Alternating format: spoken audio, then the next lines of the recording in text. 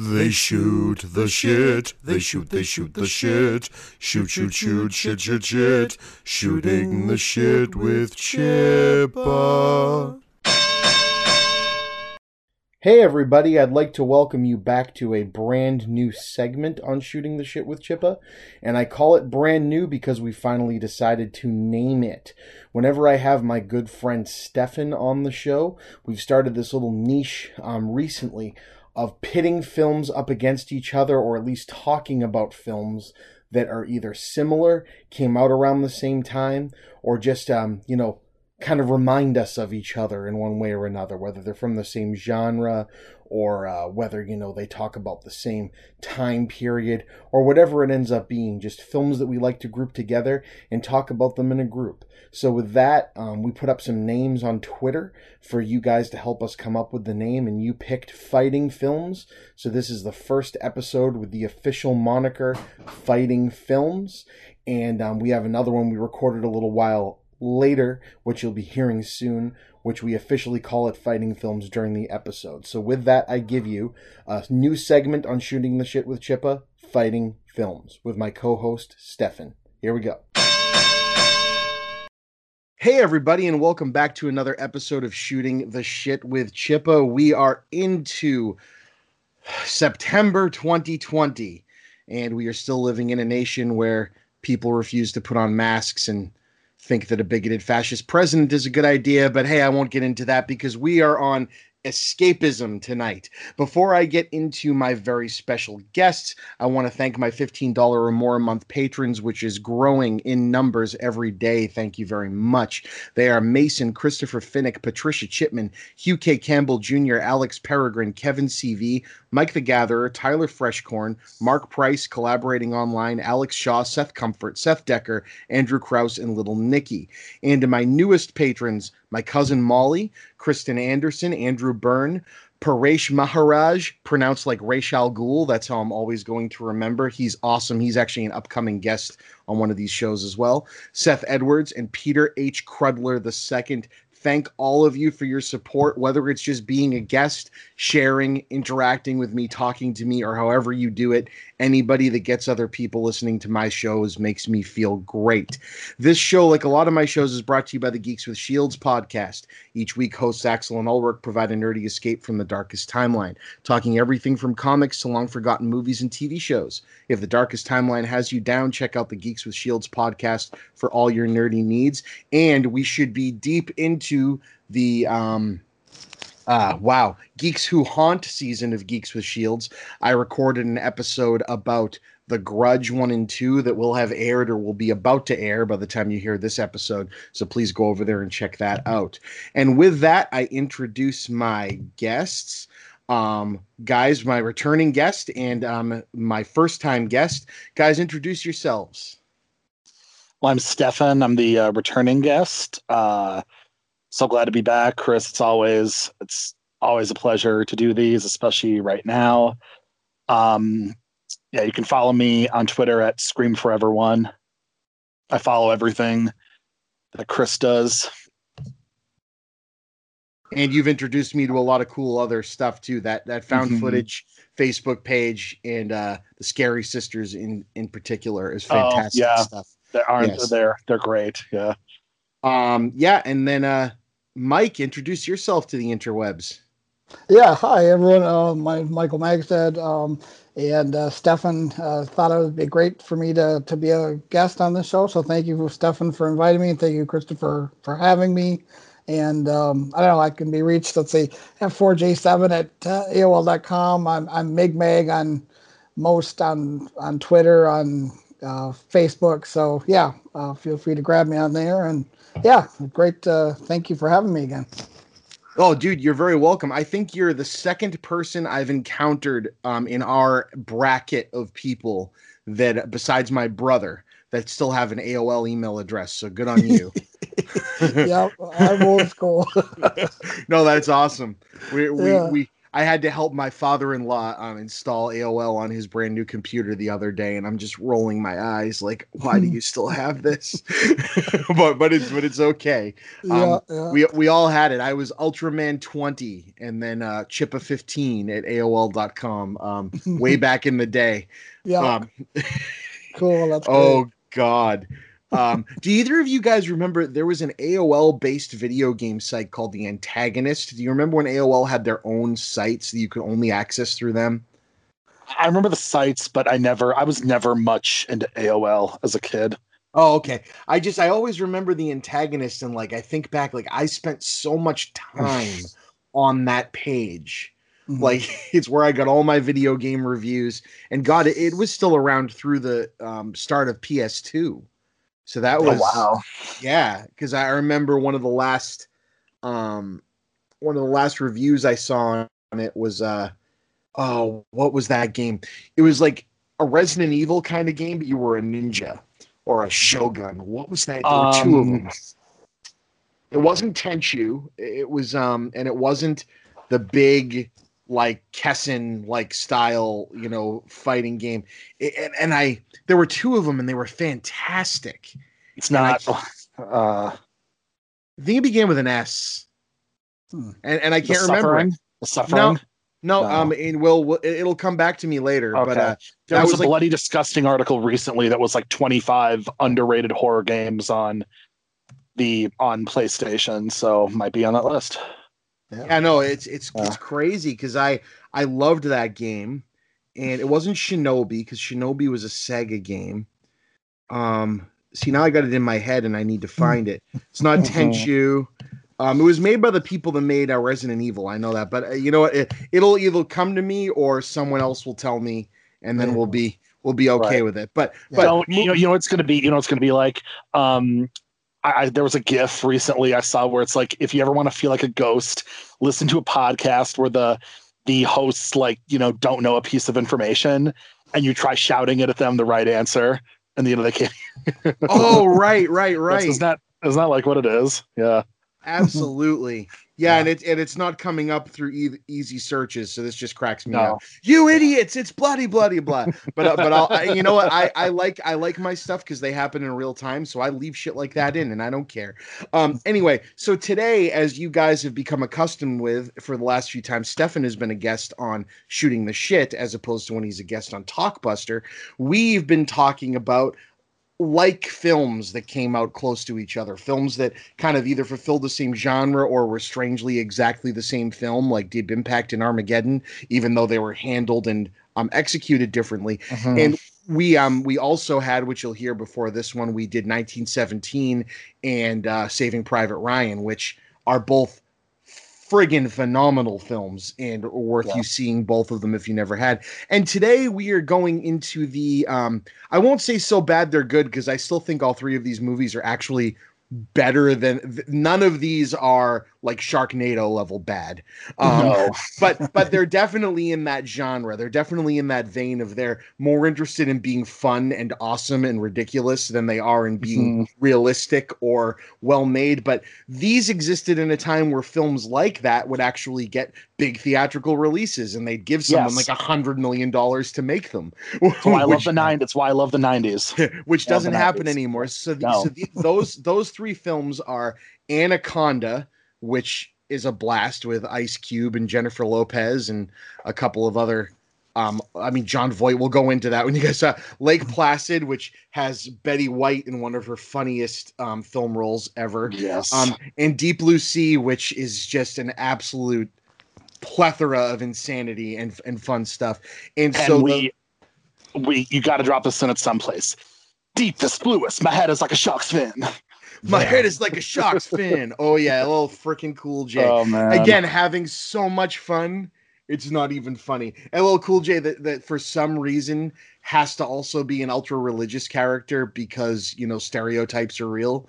Yeah, but yeah, no. 1999 was Lake Placid and Deep Blue Sea. In 1997, the year of Armageddon and Deep Impact, was Anaconda. Actually, that was 98 was when those movies came out. No shit. Man, Yep. I'm just tired. Well, either way, so these are all around the same time period, is what we're getting at. And we said that Mike was going to start, right? And Mike, discuss your film, good sir. Yeah, so I mean, movie that I watched for this podcast was Lake Placid. It's I like it a lot. For that, I like your movie a lot too. I'm not a huge fan of Anaconda, but yeah, no, this is it's got some great stars, and I mean, I like Bridget Fonda, of course. Betty White is great for she's like I'm a huge Golden Girls fan, so anything she's in, a Hard Rain, this, she's been in lots of things, but yeah, so when I saw that she was in this, I had to see it because Golden Girls had ended a few years before that the movie was made, and I just was like anything with Betty White. So and it ended up being a good movie, so yeah, I like it's about this giant, alligator in Maine and crocodile actually. And it was, I'm always a fan of those types of things. Obviously that idea of having, the biggest ever, started way back, with Jaws, where they came up with these movies where they just had to, go a little bit bigger than actual. And it's just, I've always liked those types of movies. So, so it was, a movie that I've liked ever since it came out, and it's a movie I've kind of watched it probably pretty much every year. So yeah, great movie, and I don't know. Well, I of the three, it was my as soon as I heard. Although I loved it, like I said, I love Deep Blue Sea also. So that was a great movie, and like quite a bit different than this one. This one had some funny moments in it. Deep Blue Sea didn't really have as many funny moments. So yeah, that's another reason I like this. It's kind of a lighter side movie. So yeah, good movie. Mike, Sorry. Go ahead, Stefan. Sorry. Do you remember, Mike? When did you first see it? I trying to remember if I actually don't remember if I saw this one in the theater or if I waited till I had the everything package cable at the time. So I probably, if I didn't see it in the theater, I definitely saw it within 6 months of it coming out, and I just remember oh, that sounds interesting. And yeah, it was a great, yeah, I saw it pretty close. I guess I can't remember if I saw it in the theater because again, it's been 21 years. So it's been a while, but it was, yeah, it was a movie that I definitely, as soon as I heard about it, I wanted to see it. So yeah. Sorry, Chris. No, go ahead. No, go ahead. You're finishing a thought. I'm realizing something about this movie I never knew after reading something. So go ahead. Yeah, I saw it in theaters with my mom. It was probably one of the first R-rated movies I saw in theaters. I was like 12. Mm-hmm. And, at that age, it's like when you can do that, it's like that thrill. It's like a thrill, of like seeing an R-rated movie, like that, extreme violence or, extreme content just blown up in front of you like that on the big screen. When you're that age, you just get that thrill. I still get that thrill when I see any NC-17 rated movie, period, in any capacity. You still feel that thrill. Yeah. And again, the fun thing with a movie like Lake Placid, it falls into that genre of things that are R-rated. So of course you shouldn't be seeing them, like it's that extreme thing when you're a 13-year-old, a 12-year-old. But there's nothing. And again, what one could argue, there's language, and stuff that a little kid might not need to be hearing. But there's nothing altogether wholly scarring about what happens in this film. Like it's scary enough and it's violent enough, and it certainly deserves to be rated R. But it's benign, you know what I mean? And I think that I whereas some movies, there's the subject matter requires an R, even if they're not violent enough. This one, of course, people's heads are getting bitten off, and people are getting eaten and stuff's happening, so it kind of needs to be. But I also loved, kind of like the end of an era for a lot of actors. Like, it was great that Bill Pullman was still showing up and stuff around this time with this, he was a main character, and then he showed up in The Grudge for that one little scene. And then we didn't really hear from him much, but he was huge in the late 80s and early 90s. I'm reading here, I don't know if you guys knew this, I think one of the reasons why the horror comedy element, which they didn't build this movie as a horror comedy, they build this movie as a straight horror movie, and the horror is definitely still straight horror. But the characters were written so damn funny. And I realized the reason for that is because David E. Kelly wrote this. David E. Kelly is the writer of L.A. Law, Doogie Howser, Chicago Hope, Ally McBeal, Boston Legal, and The Practice. Like, and then this movie. Yeah. You know what I mean? Like, it's just completely bonkers, right? Yeah. So you wanted to write a movie about a big crocodile. Like, it doesn't make a whole lot of sense, you know? And but I'm glad he did it. You mentioned, you know, how funny it is. I remember there was a post, like, the characters in that movie are just so cool. Like on IMDb, back when, you know, the IMDb message boards, RIP, years ago, there was a post where someone was like, I just want to hang out with the characters in this movie. Was what it said. Like, everyone just seems so cool. And you mentioned like people that aren't in a lot anymore. Oliver Platt. Yeah, and Oliver Platt had won like an Academy Award a couple of years before this movie came out. He was like the token supporting character in the 90s, it seemed. He was like everywhere. And then now, and he was wasn't he on like some like not Law and Order, but something like that recently? He did a show like that. Yep. And Bridget Fonda, of course, has retired and is living off of Danny Elfman's royalties. She'll never have to work ever. And with the Simpsons royalties alone, are you kidding me? Right. Yeah. And lucky bitch. And then we get, Brendan Gleeson, who anytime Brendan Gleeson shows up in a movie like this, I always ask myself, I love that he does it because he's all over the place. He shows up in everything. Yeah. Brendan Gleeson is a better actor than most of the movies he's in deserve. Like, yes, I watched AI for another podcast that's coming out soon the other day, and I adore that friggin' movie. I saw that movie for the first time when I was in Duluth. I've never seen that movie. It's a bastard of a movie. It's mean, but Brendan Gleeson was so unbelievable in the little bit he's in that movie where I'm just like, watching that in 2001, you're like, oh, this is a fantasy. No one in America is really that awful. And then you watch the movie now and you go, oh no. Yeah. and they're in the White House. Yeah. Yep. Oh God. But yeah, no, another thing, I don't know if you guys knew this, but Lake Placid was also directed by Steve Miner. And Steve Miner is a bit of a journeyman director. He's never actually all three of these movies were directed by kind of journeyman directors who had interesting careers. But Steve Miner was known in 80s horror as like a big deal. So Steve Miner, Friday the 13th, right? Something like that. He did Friday the 13th Part 2. He did Warlock. He did House. Those movies were awesome. And he did Halloween H2O a year before Lake Placid, which is better than it has any right being. Yes, I agree. And as I love the I love the new Halloween. And Mike, we saw that in theaters, right? The new Halloween in 2018. We did. We did. Yeah. I love that movie, but H2O and just how they, throughout the continuity of that. I mean, I guess it was a little convoluted, but No, I loved seeing a Halloween movie as a late 90s slasher. Slasher movie. Because Scream slasher. Right. Because all of the other Halloweens, even the ones they were making in the 90s, were kind of stuck in the John Carpenter land 80s thing that they were doing. Yeah. And the H2O kind of went, what if we set this in like the Scream I Know What You Did Last Summer universe?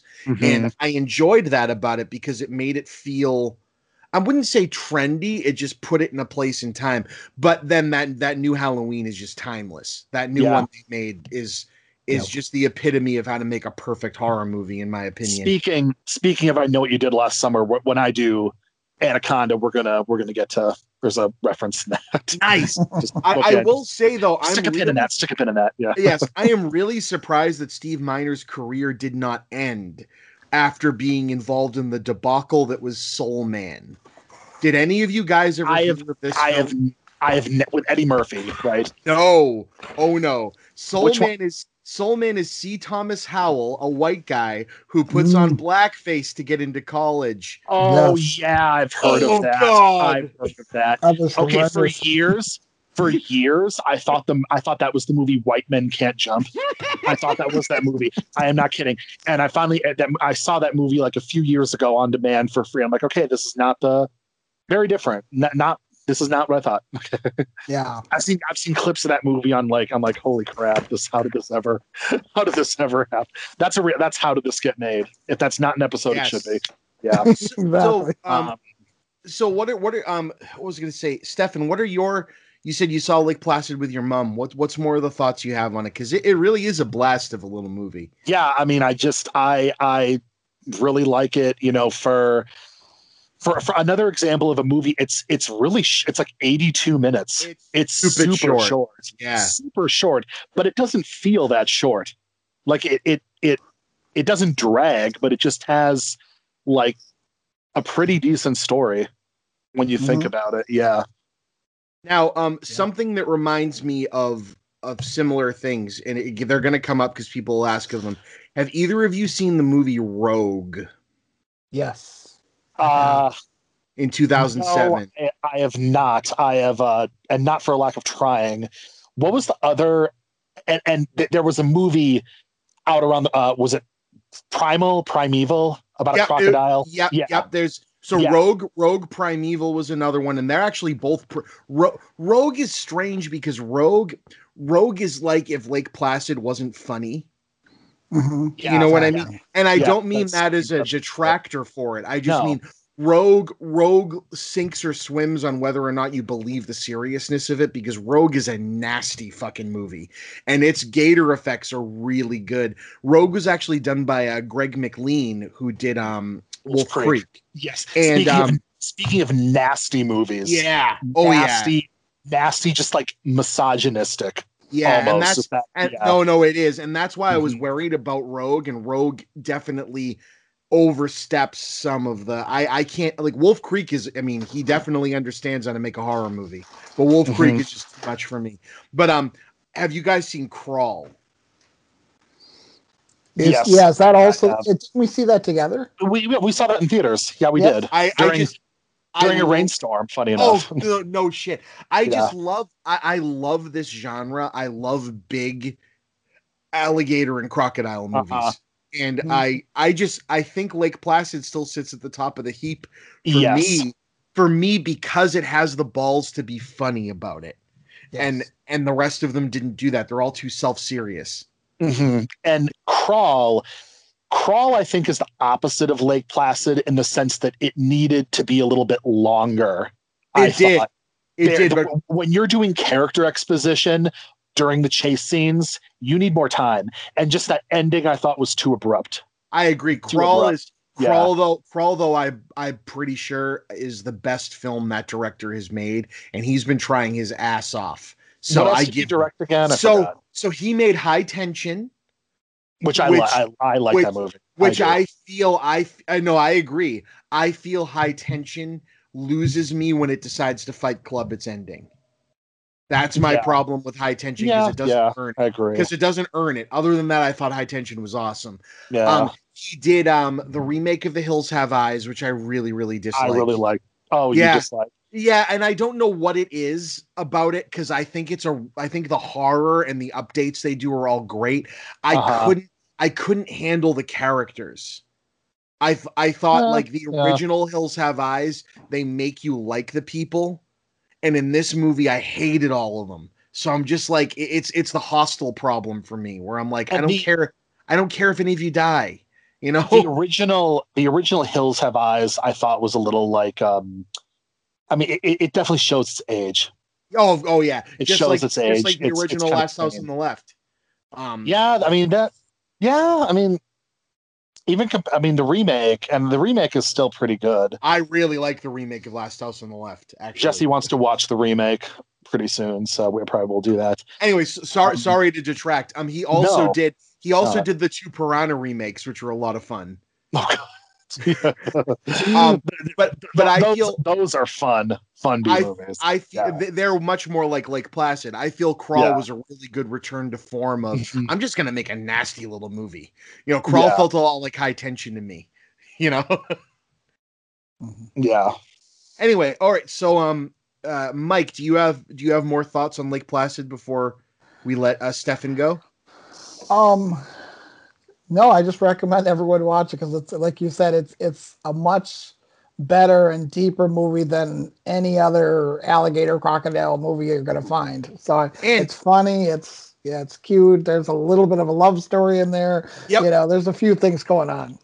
And they do this great job of, you know, in 99 I was 15, 16 years old. And in 99, I was, you know, all about digital effects. You know, you got to see some cool digital effects. And I got to say, even though Lake Placid, I think, has one scene with full digital effects, the rest are really good puppet work on some that, you know, I think I've watched it, you know, about a week ago, and it still really holds up. The CG on the crocs, when all hell breaks loose there at the end, and like you find out there's a second crocodile after they blow one of them up, and I'm like, oh, this is really cool, and it really still holds up because they used it so sparingly, you know. Yes. Yes, that's a fatal mistake. Lots of them make, and they didn't make that mistake. A fatal mistake. All of the Sci-Fi Channel ones make. Yeah, I will say the Lake Placid 2 is not completely terrible. No, Lake Placid 2 was a blast, and you know David E. Kelly also wrote it. I don't know how they got him to do the sequel, but he did. Yeah. Oh wow! All right, let's hear about Anaconda because this was a few years prior, and I was a lot younger. Let me close it out with, "You're welcome, Officer Fuckmeat." or sorry, Officer. If I had a dick, this is about the time I'd tell you to start sucking it. Oh Betty my White. God, I know. Betty White is like national treasure. When she dies, I will need at least one day off of work. That is a promise. The world will mourn. I think the world will mourn. Yeah. For the love of God, can we get through 2020 without? Yeah, please. You motherfuckers silently took Chadwick Boseman. Please leave Betty White. I know, please.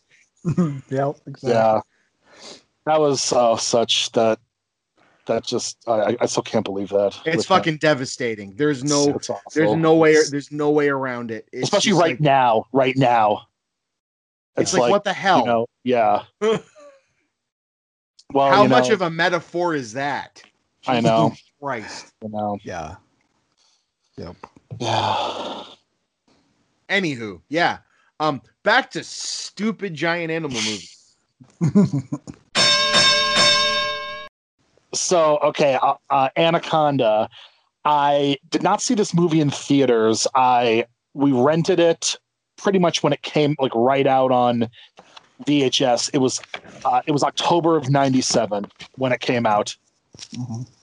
I rented it and like instantly just loved it. And I remember for some reason October '97 had a lot of big like movie releases. It did. Chris, you remember those Blockbuster maybe didn't carry those, like not the magazines that like only the employees would read, but the ones they would give out to customers. Yep. Video Vision had like the best kind of magazines where they were. Mike, are you okay? I hear like rustling. Sorry. Oh my God. Yep. Yeah, my mic just keeled over. Oh no. Hello. But anyways, yeah. So it they were like thicker, kind of more like professional magazines. I felt like, yeah. And the October one, it was like orange is my favorite color. It was like orange and probably black. Hey, dude, orange Halloween. is my favorite color too. I'm not even fucking around. For sure. Yeah. Like 100% always has been. Cool. It's a great color. I also told you you're born the day before my sister, or the day after, February 26th, right? Yep. Day after my sister, 84. Anyways, so I remember that it was like Austin Powers came out that month, Batman and Robin, which I kind of will defend that movie, as we've talked about. Oh, I'll defend Batman and Robin until the end of time. It's not good, but I'll love it and I'll watch it anytime it's on and I own it. Oh my God. Speaking of, so when we talked about Joel Schumacher after he died, Joel Chris, I don't mean to go off subject, but I saw when I was in Duluth a few days ago, I'd never seen this movie, 8mm. Oh my God, what did you That think is a of it? good. That is a good movie. 8mm fucks with some people. Really, I loved underrated. 8mm. It's really underrated. No, I think for some people 8mm works too well. I think it's a little too visceral for a lot of people because I think that was some people's first exposure to the existence of the concept of snuff films, and I think people just couldn't handle it. Like, I love this. That Joel Schumacher has like 3 settings. Joel Schumacher does like fun, lighthearted romps. Joel Schumacher does completely over the top and flamboyant, ridiculous things like Batman and Robin. And then he also does the hardest hitting, fucking horrific drama, nasty things. He's just so all over the place, and it's awesome. Did you ever watch True Blood? Uh-huh. Yeah. I tell people, I told my roommate, I'm like, you will not look at Andy Belfleur the same way again. No, that was some fucked up shit. You will not. I'm like, oh my God, you! Like, what the hell? And like Norman Reedus was in it for like 5 seconds. I didn't recognize him. Oh, Norman Reedus. Oh, you're in that. Okay, yeah. Oh yeah, Walking Dead ending. Did you hear? I did. Thank God. I'm finally genuinely shocked, and we can, the Carol and Daryl spinoff, which, like, yes, please. Yeah, they needed as great as all of that is. They needed to end that a while ago. In my opinion, it's time. Better things. Anyways, so yeah, Anaconda. Back to Anaconda. I love. I just instantly loved it, and so I got it on VHS that year for Christmas. Do you remember the VHS cover to this movie? I do. I own it. Yeah, where it had like the scale, and I love. Okay, side note on that movie, it had the best trailers before the movie. Yeah, so it was like Mask of Zorro. Which I know what you did last summer. Oh, I know what you did last summer. I love that movie. Yeah, it's definitely it's not a good adaptation of the book. If you no. You can see why the like Lois Duncan I think sued or tried to or something like that. Yeah, the podcast where the people, and edit this out, Chris, please, but the one with the They Who Shall Not Be Named just reviewed. I know what you did last summer, and I almost listened to it. I wanted to so bad, but I had to hold back. Anyways, yeah, so it was like those movies, Starship Troopers, The Fifth Element was like just great trailers, and sometimes I love the trailers more than the movie. Like when you see a movie in theaters, it's just fun. Yep. It's like, Oh, yeah. And that was the only place you could see them before. And now it's like you see them right when they premiere online. Yep. Like, do you remember when one reason why The Waterboy made so much money was because the trailer for Phantom Menace? I remember. And people like walked out after that. Here's a funny thing. I had zero interest in seeing Gangs of New York, even though the movie is beautifully made. I had no interest in seeing it because it just didn't look good, and I didn't end up liking the movie. But I sat through the whole thing. I went and saw it to see the trailer for Kill Bill. Oh, yeah. Yeah. I will say Gangs of New York. Cameron Diaz really brought that movie down. That is true. Yeah, I actually, it's a similar comparison as Heather Graham and From Hell. This is true. Yeah, I actually feel, and this is no slight against DiCaprio for what he's become. I think Scorsese saw something in him long before we all did, and I think the pushing him so hard in that movie. He had him as heroes and playing like adults in movies long before I think he had hit his stride. And it's a bummer because Scorsese really saw something in the guy and pushed him on us hard. And I don't think it really fleshed itself out until Shutter Island is where I finally went, oh shit. Like, I get it. Like, I had gotten that he was a good actor from all the way back in Titanic, because I think he's actually very good in that, even though he seems, some people think he's miscast. I think he was awesome. But it was the Scorsese, Scorsese did him in the movie about Howard Hughes there, The Aviator. And it's like, he was so good in it, but he didn't look right. And so it took me out of the damn movie. I'm like, he looks too fucking young to be playing this guy. Well, he was chasing the Oscar for so long. Yeah, and it's a bummer. And so I know that really affected Gangs of New York for me, even though I think the movie is brilliantly made. You know, it's just, but I was like so happy that I saw the Kill Bill trailer that I didn't care. You know, and I saw. Yeah, I'm pretty sure I saw. Yeah, I did see Gangs of New York in theaters, and I guess I remember the Kill Bill trailer being on it. But yeah, so yeah, Anaconda has been basically a yeah, it's another kind of institution in my family. Was the first time I was introduced to Jennifer Lopez and Jon Voight. Yes. Both of them. And, you know, I think I saw Jennifer Lopez and Jack, actually, which that's another movie I will defend to the death. Cool. I think that movie, it's so,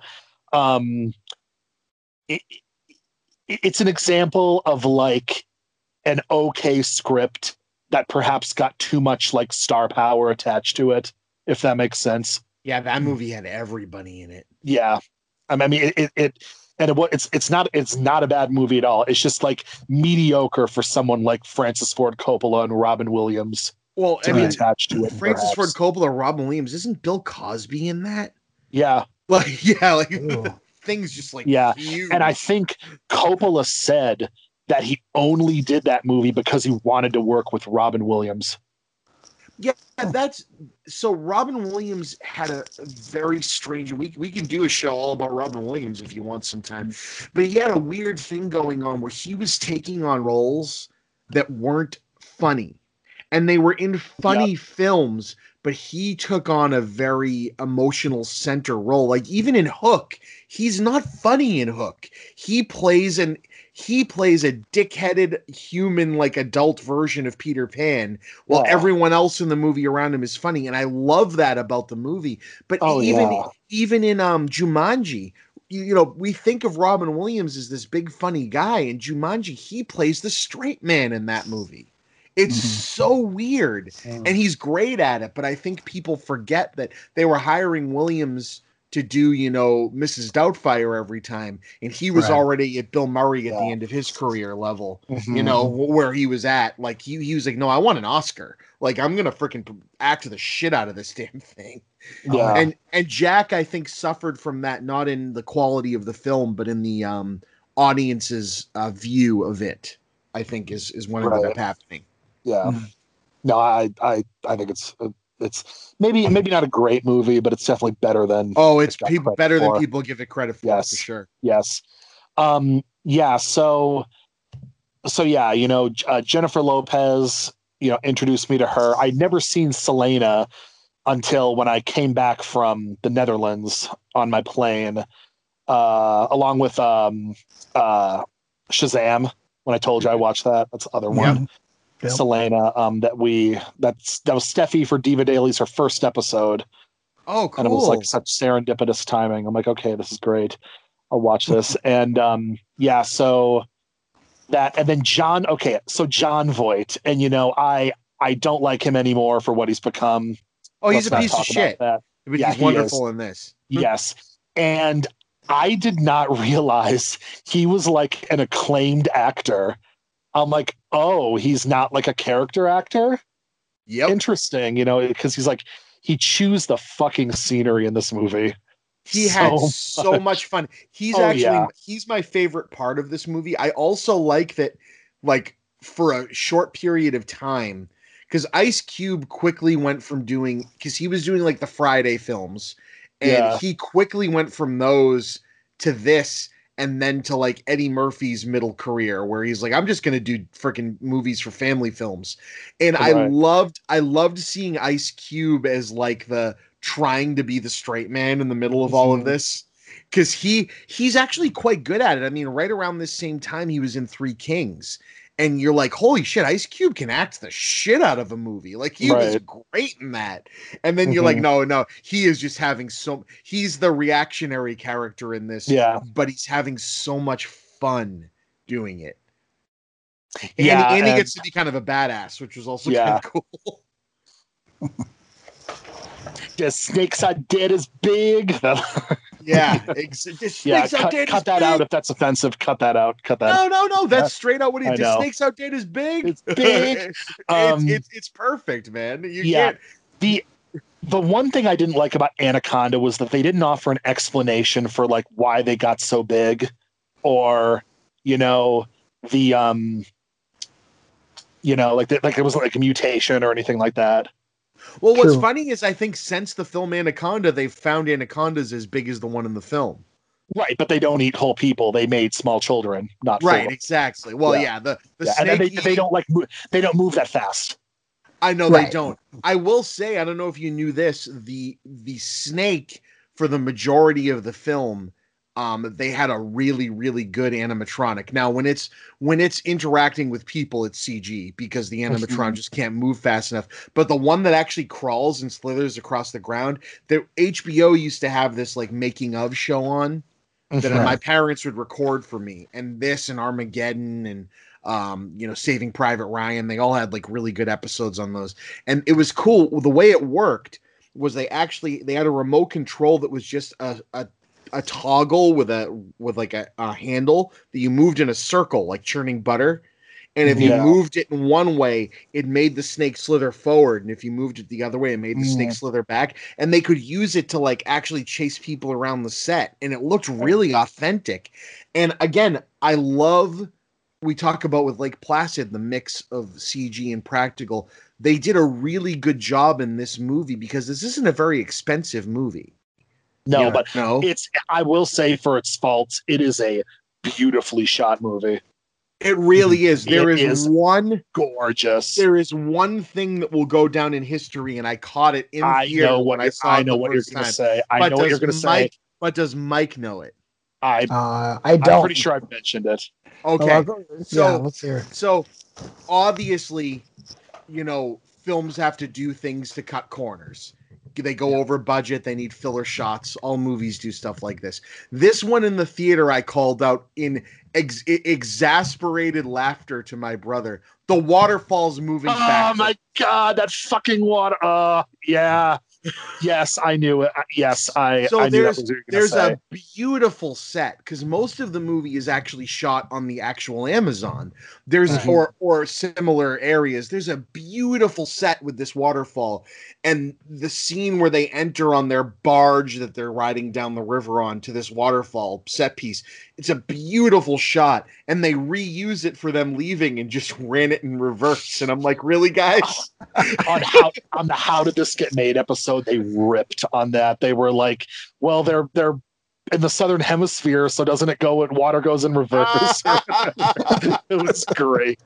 And at the same time, I noticed that. Okay, I noticed that when I was 10 years old, seeing that this kid on the spectrum who a lot of times doesn't notice details. I noticed that back then. I did. So I assume it's really noticeable. And when people didn't pick up on it, I'm like, how the hell did you not notice that? It was one of the first things when YouTube came out. It was one of the first searches I ever did that said backwards waterfall in Anaconda. And it was one of the first things that was on. Yeah. Everyone's like, look, it's the backwards waterfall in Anaconda. It's pretty awful. And then meanwhile, another detail, I didn't notice this until a couple of years ago, as many times as I've seen this movie. At the very beginning, before the snake attacks Danny Trejo's boat, when you first see it from the Anaconda's perspective, and I didn't recognize that was him till years later. I didn't recognize that was him. Where you see the Anaconda has like regurgitated his partner, and it's just kind of there blending in the trees. I never noticed that until maybe because I'm so used to watching the VHS, so the resolution isn't as good. But I never noticed that. It's such a cool aside. A cool difference between this film and Lake Placid is this film takes itself very seriously. This film has funny characters. I love that when John Voight is regurgitated later in the film, which is a cool payoff, he winks. I love that. I love that shit. But it's a very different thing between Lake Placid and this, because Lake Placid kind of lets the audience know that it's okay to be scared by it and laugh at it. And Yeah. Anaconda kind of wants you to believe that this shit is scary. And Yes. Anaconda earns a lot of it. Like, this scared the shit out of me at 13 years old. Like, it's Iggy. It's like, no, this isn't good. Like, I don't like Yeah. any of this. But Yeah. and the when you mention scary, I think Cerrone was Yeah. John Boyd's character Cerrone. And by the way, on How Did This Get Made, also they spend like half the episode trying to like figure out his accent. Which as a kid, I'm like, what the hell kind of accent is that? And explicitly said he's from Paraguay. They say that explicitly. Oh. It's like, yeah. But I'm like, what kind of accent is that? I asked my mom, and she's like, I don't know, like Dutch. She had no idea. Another funny thing, because a movie. Did any of you remember, without looking, that Owen Wilson was in this? Yes. Yeah. See, I had completely forgotten until I watched it, and then looked at it right now. And it's funny, Owen Wilson for like a 5-year period was in every single horror movie. He was in this, he was in The Haunting. There were like 3 or 4. Yeah. It's like, why was everyone trying to put Owen Wilson in horror movies? Like, it's Right. And he was in Armageddon too. yeah. He was actually a lot of fun in Armageddon. I give him credit for that. But yeah, and so when you talk about it being scary, Cerrone was almost just as big of a villain as the snake, don't you think? Yeah, I like that the approach of the snake in this one.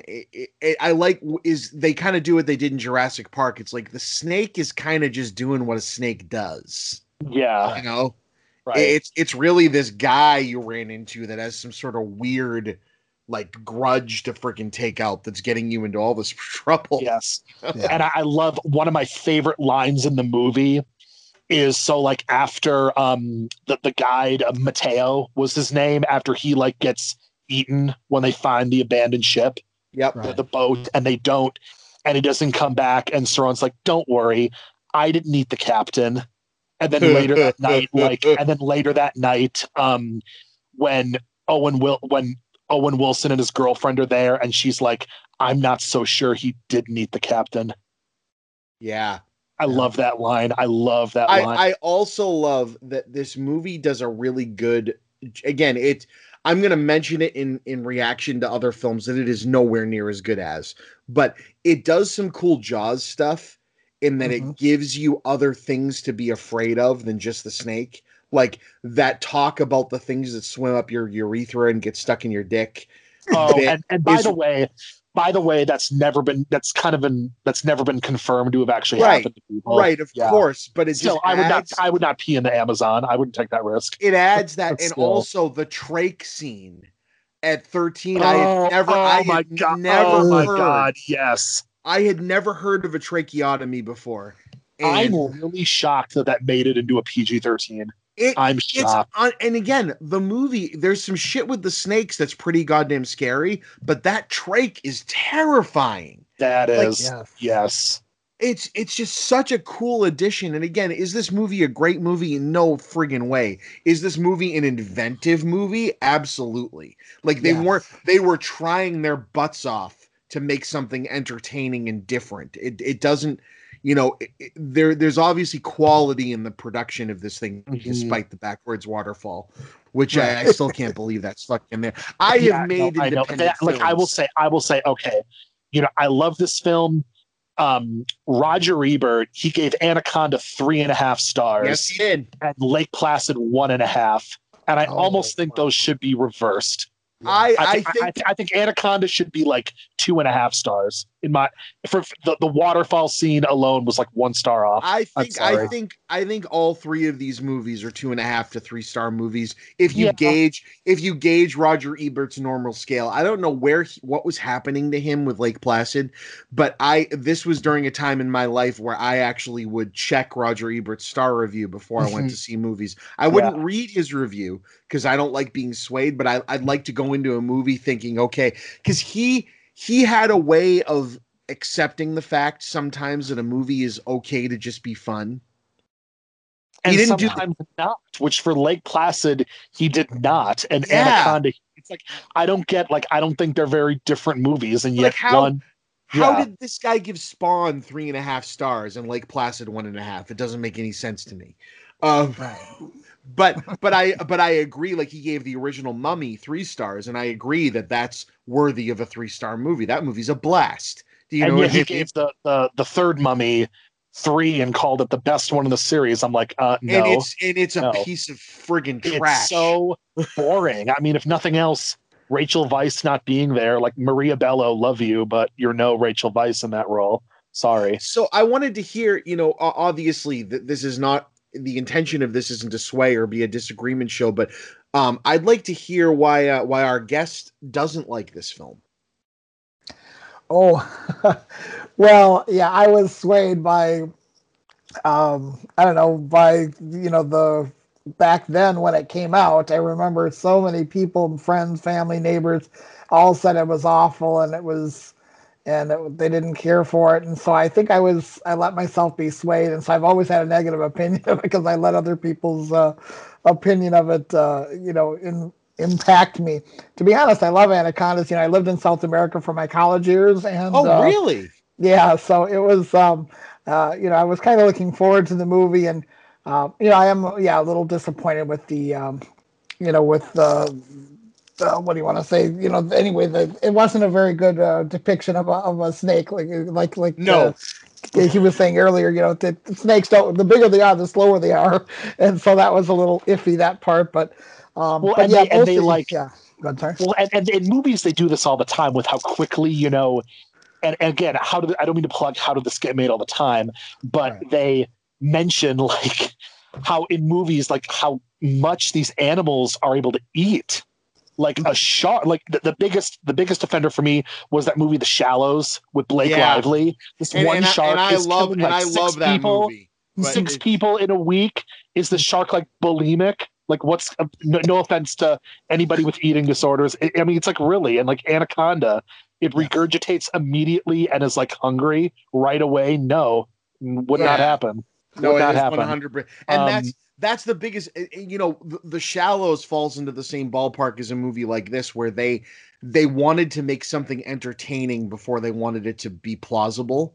Right. But like bringing up the trach scene in this and other things they added that were inventive. I love how inventive The Shallows was in creating a scenario that you wouldn't think you'd be getting yourself into. Like, everybody that thinks they get to the beach and there's a shark, it's like, well, if I can just get to the shore, I'm okay. But she's on a place where she's safe, but the ocean is slowly trying to feed her to the thing. And I loved that about it. That is such an impending doom scenario, and I love it. Yeah. Yes, definitely. By the way, since you go ahead, sorry. No, were you going to say something, Mike? I was going to bring up you guys are talking about the trach scene, the tracheotomy scene in this movie. Well, it always reminds me of the one from Heat. Did you guys see the movie Heat? Oh, shit. I've not seen that movie. Was so gross, but you got to see that movie. It was an absolute ride. I love it. But that scene was so gross in that movie. Yeah, you need to see Heat because you'll understand why, even though The Dark Knight is an absolutely phenomenal movie, why so many people that like had watched Heat recently went, did they just remake Heat? Because it's literally the same movie. Oh. Kind of like how Joker rips off a lot of movies, huh, Chris? Yes, no, that's another podcast. No, I mean that. Another one. It's 100%. Yeah, we're gonna do that. We're gonna do that for sure. Yeah. But yeah, and I guess I slightly prefer Lake Placid because Lake Placid knew it was trying to be tongue-in-cheek, whereas Anaconda did not. And Anaconda still, like, when I showed that movie to friends when we were older, they were just laughing at half of it. They're like, okay. Yeah. Like, and that to me is the big, like, if a movie like Snakes on a Plane, another great B movie, that movie knows what it is right from the get-go. It knows it and rolls with it. That is why it is so good. A funny thing about Snakes on a Plane, which is probably the last of the movies like this. I was going to say it was the tail end of that that made it to theaters. My brother, who again, I don't believe he gave Snakes on a Plane a good review, but he loved watching it. And him and me and my wife all saw the midnight Like, it's like if you're going to see Snakes on a Plane, you're seeing the midnight definitely. screening with the rest of the world. And it was so much fun to see that with an audience that already was like, just like, we don't care how bad this is. We're 100% on board. And I got to give Samuel L. Jackson credit, and I wish more movies happened this way. Speaking of a good segue into Deep Blue Sea when we get there, he actually told them he would quit when the movie got a large amount of publicity. They said, well, we're going to try to make it a PG-13, and we're going to change the title of it because we think we'd be taken more seriously. And he goes, I signed up for Snakes on a Plane. You're making fucking Snakes on a Plane. he signed on just by rehearing that title. Yeah, he signed on just by that. Yeah, he's like, we're not making art here. I know this is going to be terrible. I signed on to be in a movie called Snakes on a Plane, and that's what we're doing. And I'd say it's not terrible. No, it's not. It's not because it knows what it's trying to be. You want to show up and you want to see the snakes on a plane. That's what you showed up for. One of my favorite bad movies of all time, Showgirls, which, oh my God, I love that. Oh, Showgirls, yes. It's you can tell that movie is not trying to be a comedy. It's not trying to be funny. And now, you get these people who are like, oh, it's satire. Look at, Starship Troopers. Yeah, Starship Troopers is not fucking Showgirls. But, but it's not like that movie is not trying to be funny. You can tell. Verhoeven thought he was making a piece of art, and Basic Instinct can be kind of cheesy today in parts, but that movie legit is serious and like menacing. Showgirls never feels that way. No, Showgirls is it's just the big, corny, unintentionally corny mess, and it's wonderful for it. And then in the final act, there's like a brutal gang rape scene out of nowhere that just changes it. Yeah, you kind of need to you need to inform people of that. Because people go, Showgirls is just a movie that awkwardly moves through sexual sequences for 2 hours, and it's kind of funny. And you get to that, and you get to that, and you go, oh, and why is this here? Yeah, this is kind of like this isn't fun anymore. Oh, yeah. It's people. It's funny that they cast so many pretty people that look like they've never actually had sex before in that movie. Like, and she was a former a prostitute. It's like, what the hell is going on here? This is so awkward. Yeah, we could do a whole episode about that. But I digress. Somehow, How Did This Get Made has not done an episode on Showgirls. They're probably terrified of doing it. Yeah. Showgirls, and other movie they have never done an episode of, North. Well, which that movie is like art in terms of how bad it is. Oh, Roger Ebert. I hated this movie. Zero stars, along with Wolf Creek. Yeah, he gave 0 stars, which that movie did not deserve that at all. No, Wolf Creek is a very well made. It's a very well made, very hard to watch film. Yeah. Well, he did the same thing for Kick-Ass. He gave Kick-Ass 1 star because he said, as well made and as funny as it is, it's too mean spirited for me. And it's like, all right, I guess I can see that, dude. But so I digress. So Lake Placid, have you Mike? Anaconda? Have you seen it? Did you watch it recently? I didn't. I have literally the everything package. I have everything that Comcast offers. I have Hulu. I have Amazon.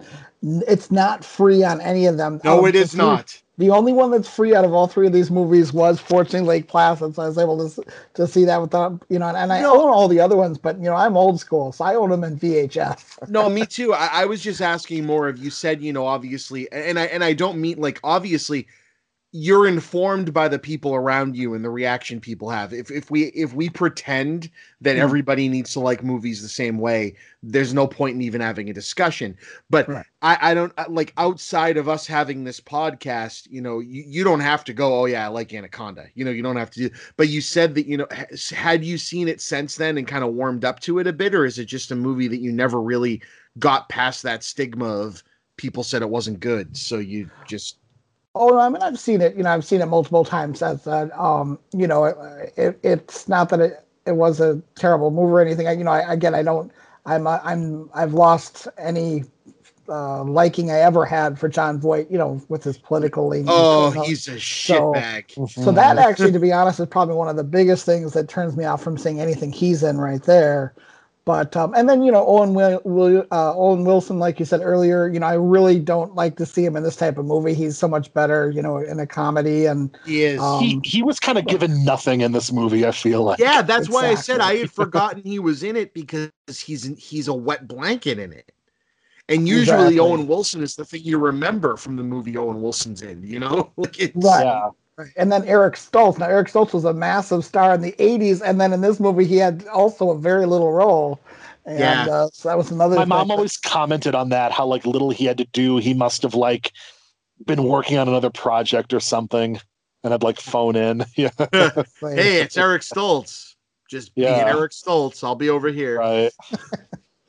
Exactly. So, but I definitely warmed up to it. I like it better than I used to, and again, I'm a huge snake person anyway, so I like any movie with snakes in it.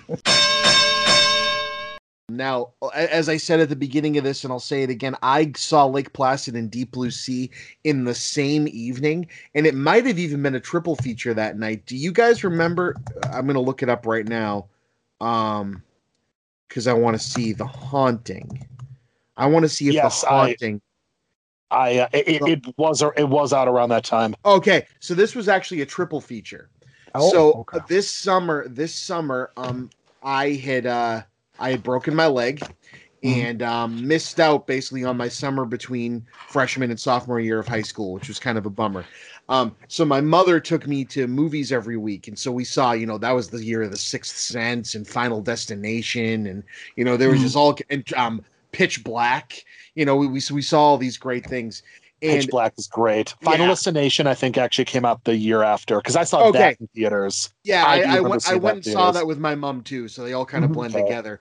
But we definitely saw this as a triple feature. And see, I was super jazzed about The Haunting because I had watched the making of, and The Haunting was actually Jan de Bont, who had done Twister and the Speed. Jan de Bont was like the 90s like action movie king. So it's like Jan de Bont is making a horror movie. This is going to be cool. And so we started the evening with The Haunting, and then saw Deep Blue Sea, and then Lake Placid. And I gotta say, I like the order that we saw them in, because we were all so underwhelmed by how terrible The Haunting was that and it's a bummer, because it's a beautiful movie. The set design is great. And they did nothing with any of it. It's just so goddamn bad. Although Owen Wilson does have a great death scene in that. But it's just so bad. So then we get into Deep Blue Sea. Now, Deep Blue Sea is my favorite of these three films. And favorite does not mean I think it's the best. It is my favorite for a couple of things. I love sharks. Jaws is my favorite movie. Getting to see a full CG like shark insane fest was right up my alley in 1999. This is like the kind of horror movie I wanted to see. The fact that it was a hard R, and like people's arms were getting bit off and people were getting chewed up and cut in half. And again, just like with Lake Placid, none of this stuff is scarring. You could show this to a 13-year-old and it's just, it's about as violent as Jurassic Park at that point. You know what I mean? The stakes are a little bit more nasty in this one. Well, Samuel L. Jackson also does. Well, that's what I was going to say. The reason this movie takes the cake on all three of them is it had the gall to cast Samuel L. Jackson, who this was like at the height of his rise to badassery. right? Mhm. This was right there. I mean, the only thing that would be even more insane is if they cast him as Nick Fury and then did to him what they did in this movie. Like that would be the thing that would take the cake. But he has 45 minutes into the movie or 20, 30 minutes into the movie, the hero speech. Okay, shit's gone down. I'm going to tell you, I'm the adult in the room. I've got the experience. I'm going to tell you this story about being trapped in a goddamn avalanche. And he's got this big hero speech, and then the fucking shark jumps out of the water and bites him in half. And I lost my shit in the theater. And the fact that no one blew this for anyone was so cool. I'm like, holy shit, they killed Samuel L. Jackson. No one's safe. And it's so cool that they did that. It kind of reminds me of an Executive Decision where they just offed what's his head in the first 10 minutes of the movie. You know? Oh, yeah. And it's just kind of like, wow. No, and I like it made the movie feel more visceral. Like the character you're supposed to root behind, everyone's fucked now. They don't have it. Deep Blue Sea was directed by Rennie Harlan. Rennie Harlan was the king. Again, you talk Steve Miner being the king of 80s horror. Steve Miner was like at the top of his game at this moment in time. He was another director for hire. But Rennie Harlan did one of the Nightmare on Elm Street movies. He did the Dream Warrior. Dream Master, sorry. I love he that did one. he did a highly underrated movie from 2005, Mindhunters. Yes, he You did. ever heard of that, Chris? I was going to mention that next. So I love that movie. So underrated. Such an underrated film. And he brought us the incredibly tense, even though it was kind of cheesy, film Cliffhanger, which is a beautifully filmed movie. Yeah. It's very tense and had a lot of cool effects. And he did Die Hard too. So Rennie Harlan, and I think he might have made Running Man, but I didn't look far enough back to. And he did the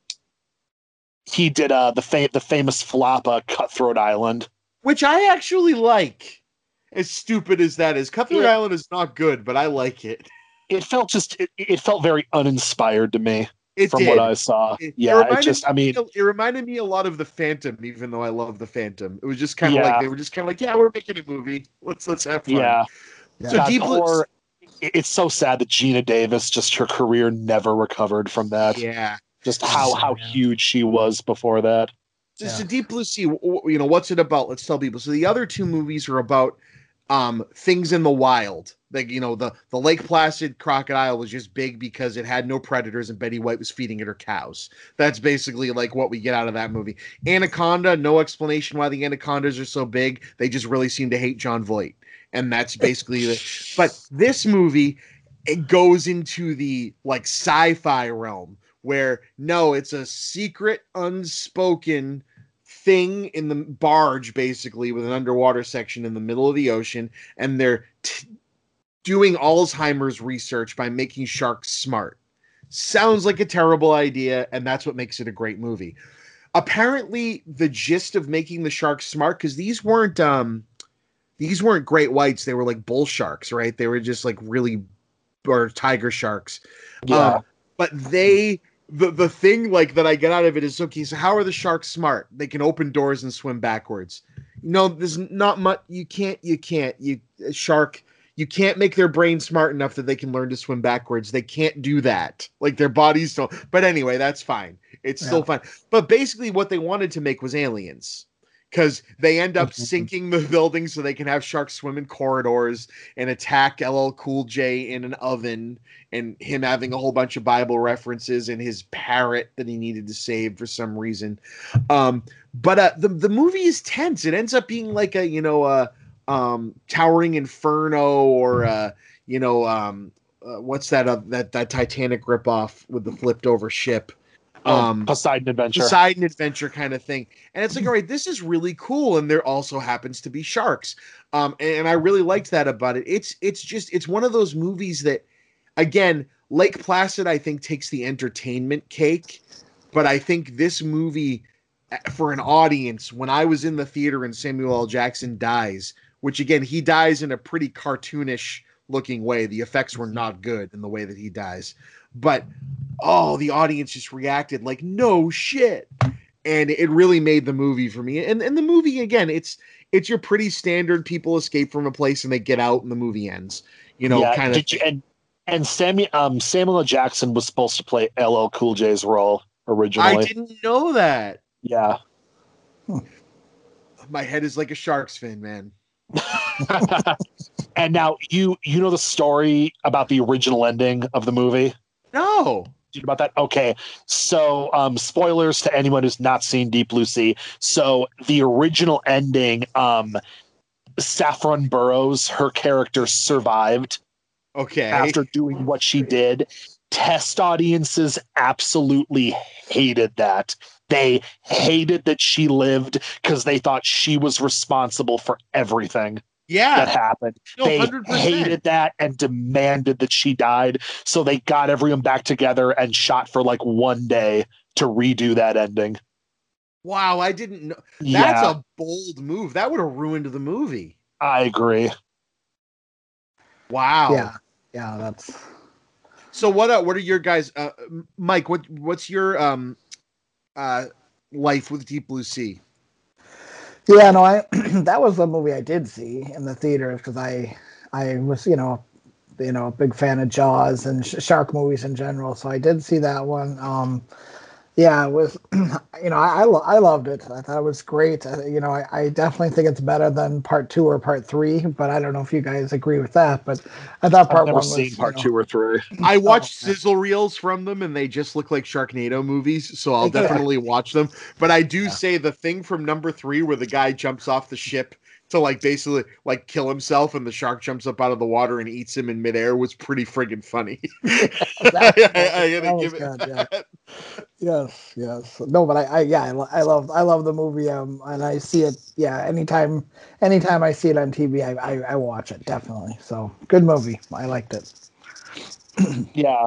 I agree. I did not see it in theaters. I think it was around the holiday season when my family was up and we rented it and watched it and loved it.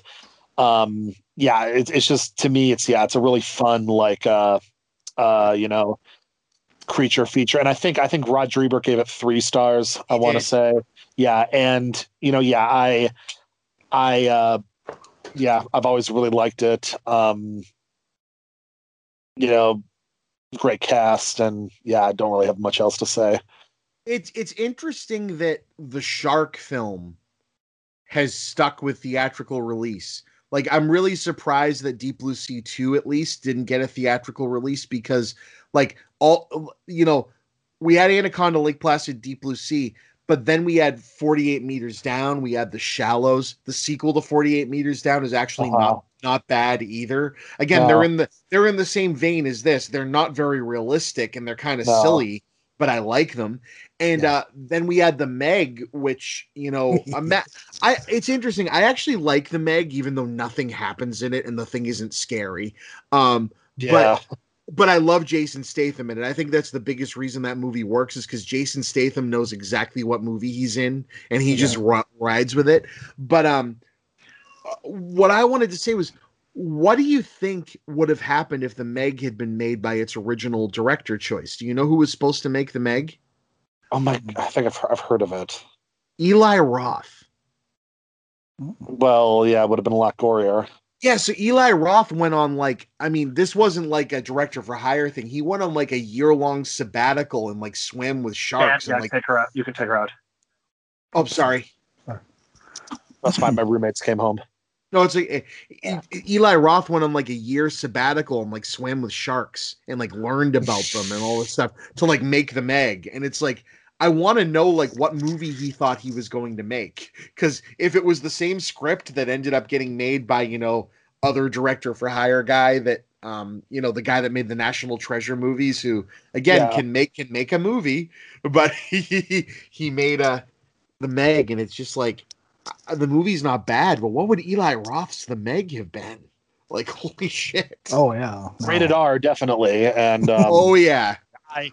I'm not the biggest fan of Eli Roth. No, me either. Yeah. And I used to really like him. I'm just curious to think about what he would have made. You know, Yeah, that fell through, and that's why he made The House with the Clock in the Walls with Jack Black. right. Oh wow.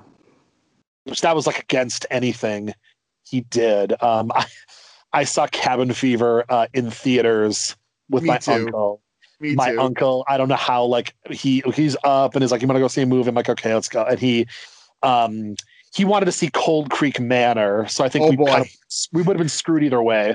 The check out if you've never seen the alternate ending to Cold Creek Manor, it's actually pretty good. The alternate ending, it's on YouTube.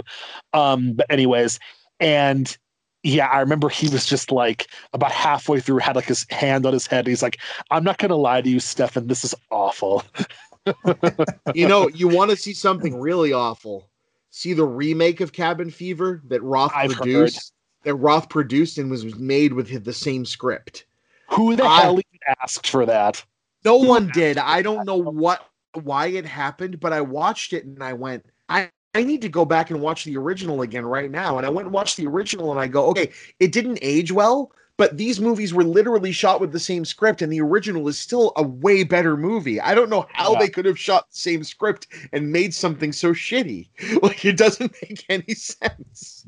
Cabin Fever to me is an example of a movie in the similar vein of like House of a Thousand Corpses, where yes, if it would have been a little funnier or a little scarier, it would have probably worked, but it was too stuck in the middle. It didn't know what it was trying to be. Eli Roth for sure has the Rob Zombie problem, and this is not to say that I discredit them as filmmakers, because I think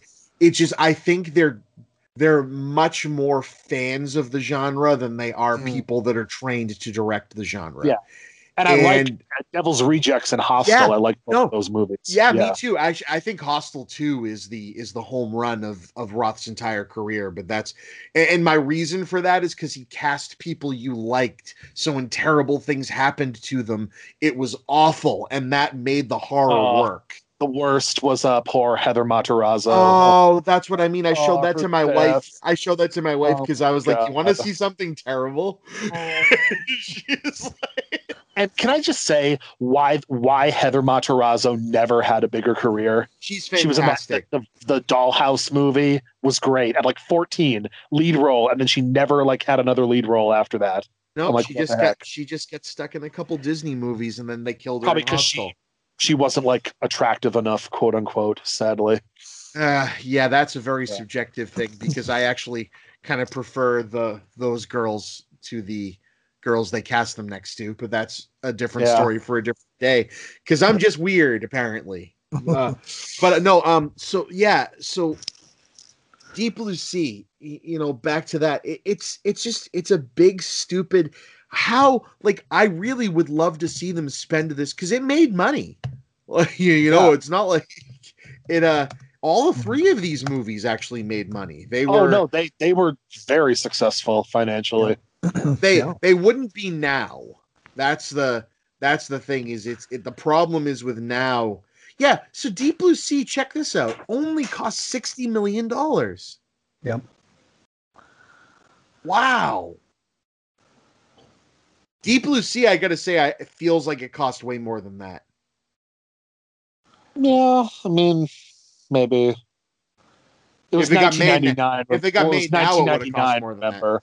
It was 1999 where movies were cheaper. Yeah, but let me give you an example, right? Like, there are some Jim Carrey films made around that time that just because of star power cost $50 or $60 million. Right. Yep. I mean, I learned the other day True Lies was the first movie to cost $100 million. And all of that showed up on screen. Holy shit. Yeah. Yes. Yeah, Cameron kept doing that. Cameron kept doing the, I made the most expensive movie ever made again. Yeah. Shit. I forgot he directed that movie. Yeah. Everybody does. Yeah. Yeah. Well, the big movie news for me this week was with Scream 5. Yay! That is, I mean, we knew she was going to come back, but that is such good news. Oh my God, I'm so excited for that. Mike, you heard this, right? I haven't, so no, that's good news. I'm glad that the who's coming back? No, yeah, Nev Campbell is coming back. Okay, yeah, that's right. Now, Mike, have you seen all of the Scream movies? I don't remember. I have not. So I've seen the first one and then bits and pieces of the other one. So I need to get caught up on those. I gotta say, they're all actually good. They are all, even the third one, which a lot of people, which I have a soft spot for the third one. I really like that movie. Even that one is very good. The third one was the first Scream movie I saw in theaters because I was too young to see the first two. Same here. Yeah. Oh, okay. Yeah, and no, a Scream 4 I think should have been such a bigger hit than it was. Yeah, Scream 4, like so Mike hasn't seen it, so I won't fully blow it. But what Craven did with Scream 4 is he made a Scream, like the original Scream movie. The idea behind it is let's poke fun at the horror genre and kind of like make a meta horror movie. Scream 4 did let's do that, but poke on it reboots. And I thought it's brilliant. Like Craven obviously was very angry at the reboots of his films that got made, but did it in like a tongue-in-cheek way. So he wrote, what if someone was trying to reboot the killings of the first movie? And it's like, this is actually kind of clever. Like, I like this. Like, let's roll with it. And yeah, no one latched onto it, and it's a bummer because it was really well done. I think so good. I think the big problem is that they left the without blowing it, characters returning as a bit of a surprise and tried to build the movie alone on the new cast, and the new cast were kind of a bunch of wet blankets. You know what I mean? I don't know. I mean, Campbell, Cox, and Arquette are billed first in that movie. So but I think with the trailers, really agree with that. No, it was with the trailers. The trailers leaned heavily on the new kids, like that were being tortured. And like, so to me, so to me, it was like, okay, I'm getting the other characters back, but is it going to be they're in the first 5 minutes and they kill them, and then I'm stuck with these kids that I don't like?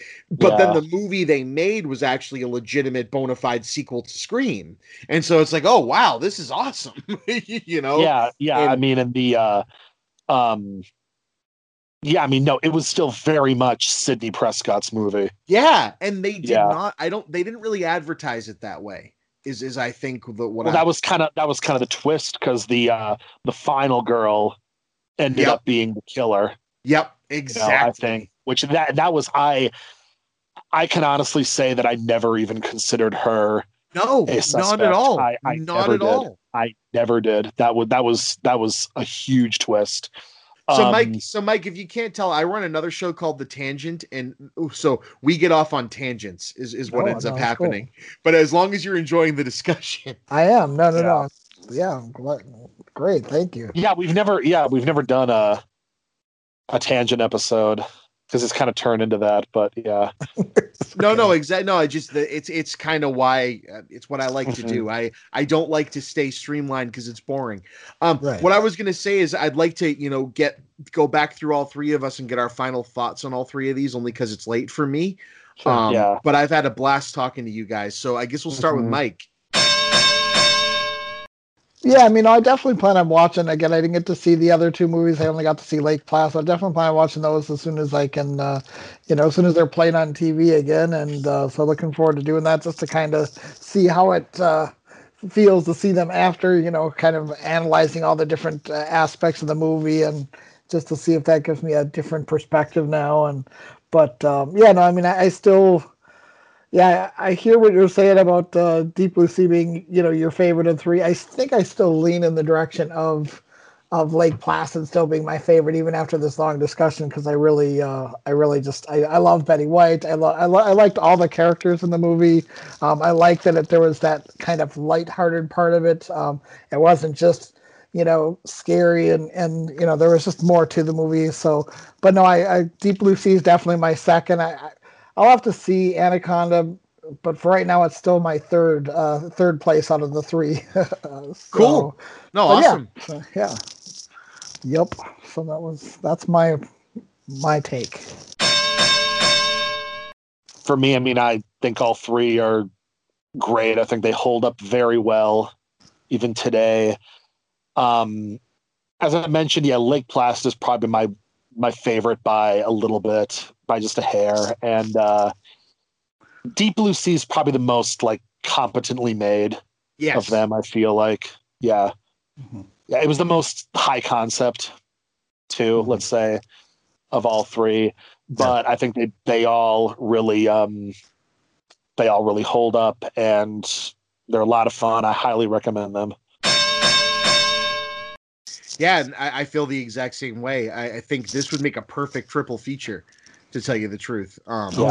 Especially if we're doing a watch party, over the net with some friends. You get some popcorn, you throw a few beers, or whatever your alteration substance of choice is, and enjoy a good film with your friends, and or good couple films, because these are a blast. These would also be a fun one to like record a live commentary through, because I bet you could have a lot of fun just laughing and poking fun at silly things.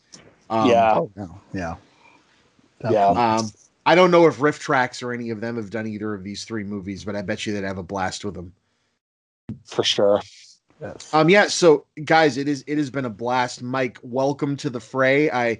You're welcome to come back anytime. I had a blast chatting with you.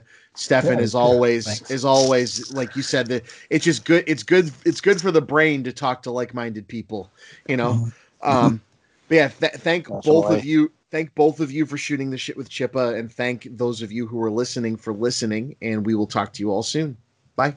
Thank you. Bye.